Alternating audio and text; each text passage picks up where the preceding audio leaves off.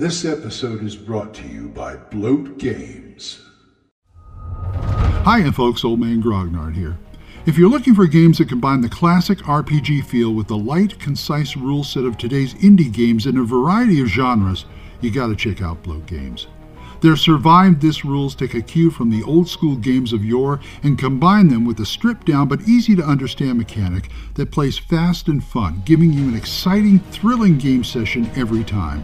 Whether it's fighting off zombies, swinging a great axe and slinging spells in dark, dangerous, creature-filled forests, riding your 10-speed bike through monster-infested suburbs, or keeping the city streets safe from super-powered menaces, the Survive This system is the one that'll keep your players coming back to the table. Check out these great RPGs, in addition to card games and other fantastic things they offer, at bloatgames.squarespace.com or at drivethrurpg.com. Bloat Games. The worlds are fiction, but the fun is real.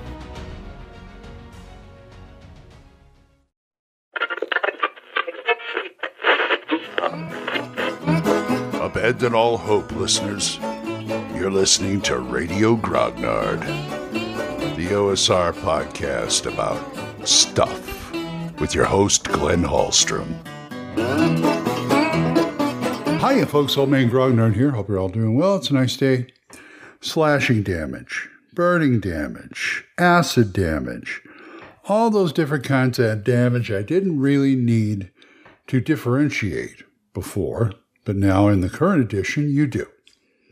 Now, this is one of those rules that I say, hey, that's a pretty good idea, but I still don't use it because of being set in my ways, I guess. But it's a good idea in 5th edition, breaks down each kind of damage as a particular type of damage. But to me, that is only useful if you need to know which monsters are resistant to it or take double damage from it or something. I see current edition GMs go, oh, he just did, 3 dice of radiant damage or something like that. Yeah, that might work into a character's, character. Maybe he is, I don't know, maybe he, usually we do that with saves. But it's nice to know if the creature you're going against is resistant to fire damage. I don't see why that's a problem. But to me, it's in the description, and it's just something the game master just needs to keep in his head, And if the players catch on, well, they catch on. I mean, oh my gosh, I did radiant damage. Wow, that really seems to hurt him. I'm going to do some more of that. Good thinking. Okay, but I really don't need to have categories of types of damage because I can probably figure it out on my own.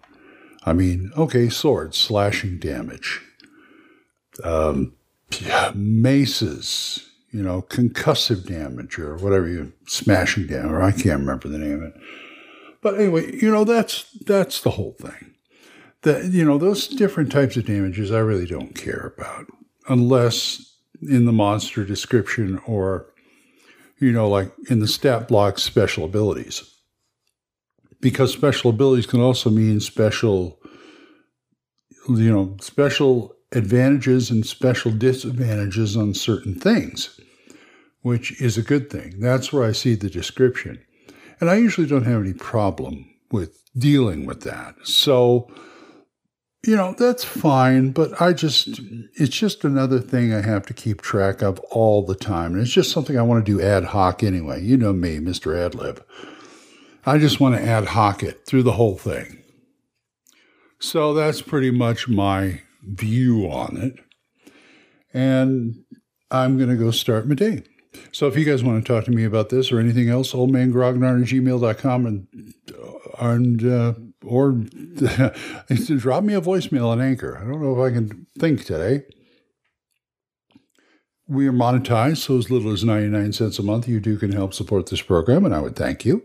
Single donations, go to my Ko-fi page, ko-fi.com/oldmangrognard, or my PayPal tip jar, paypal.me/oldmangrognard.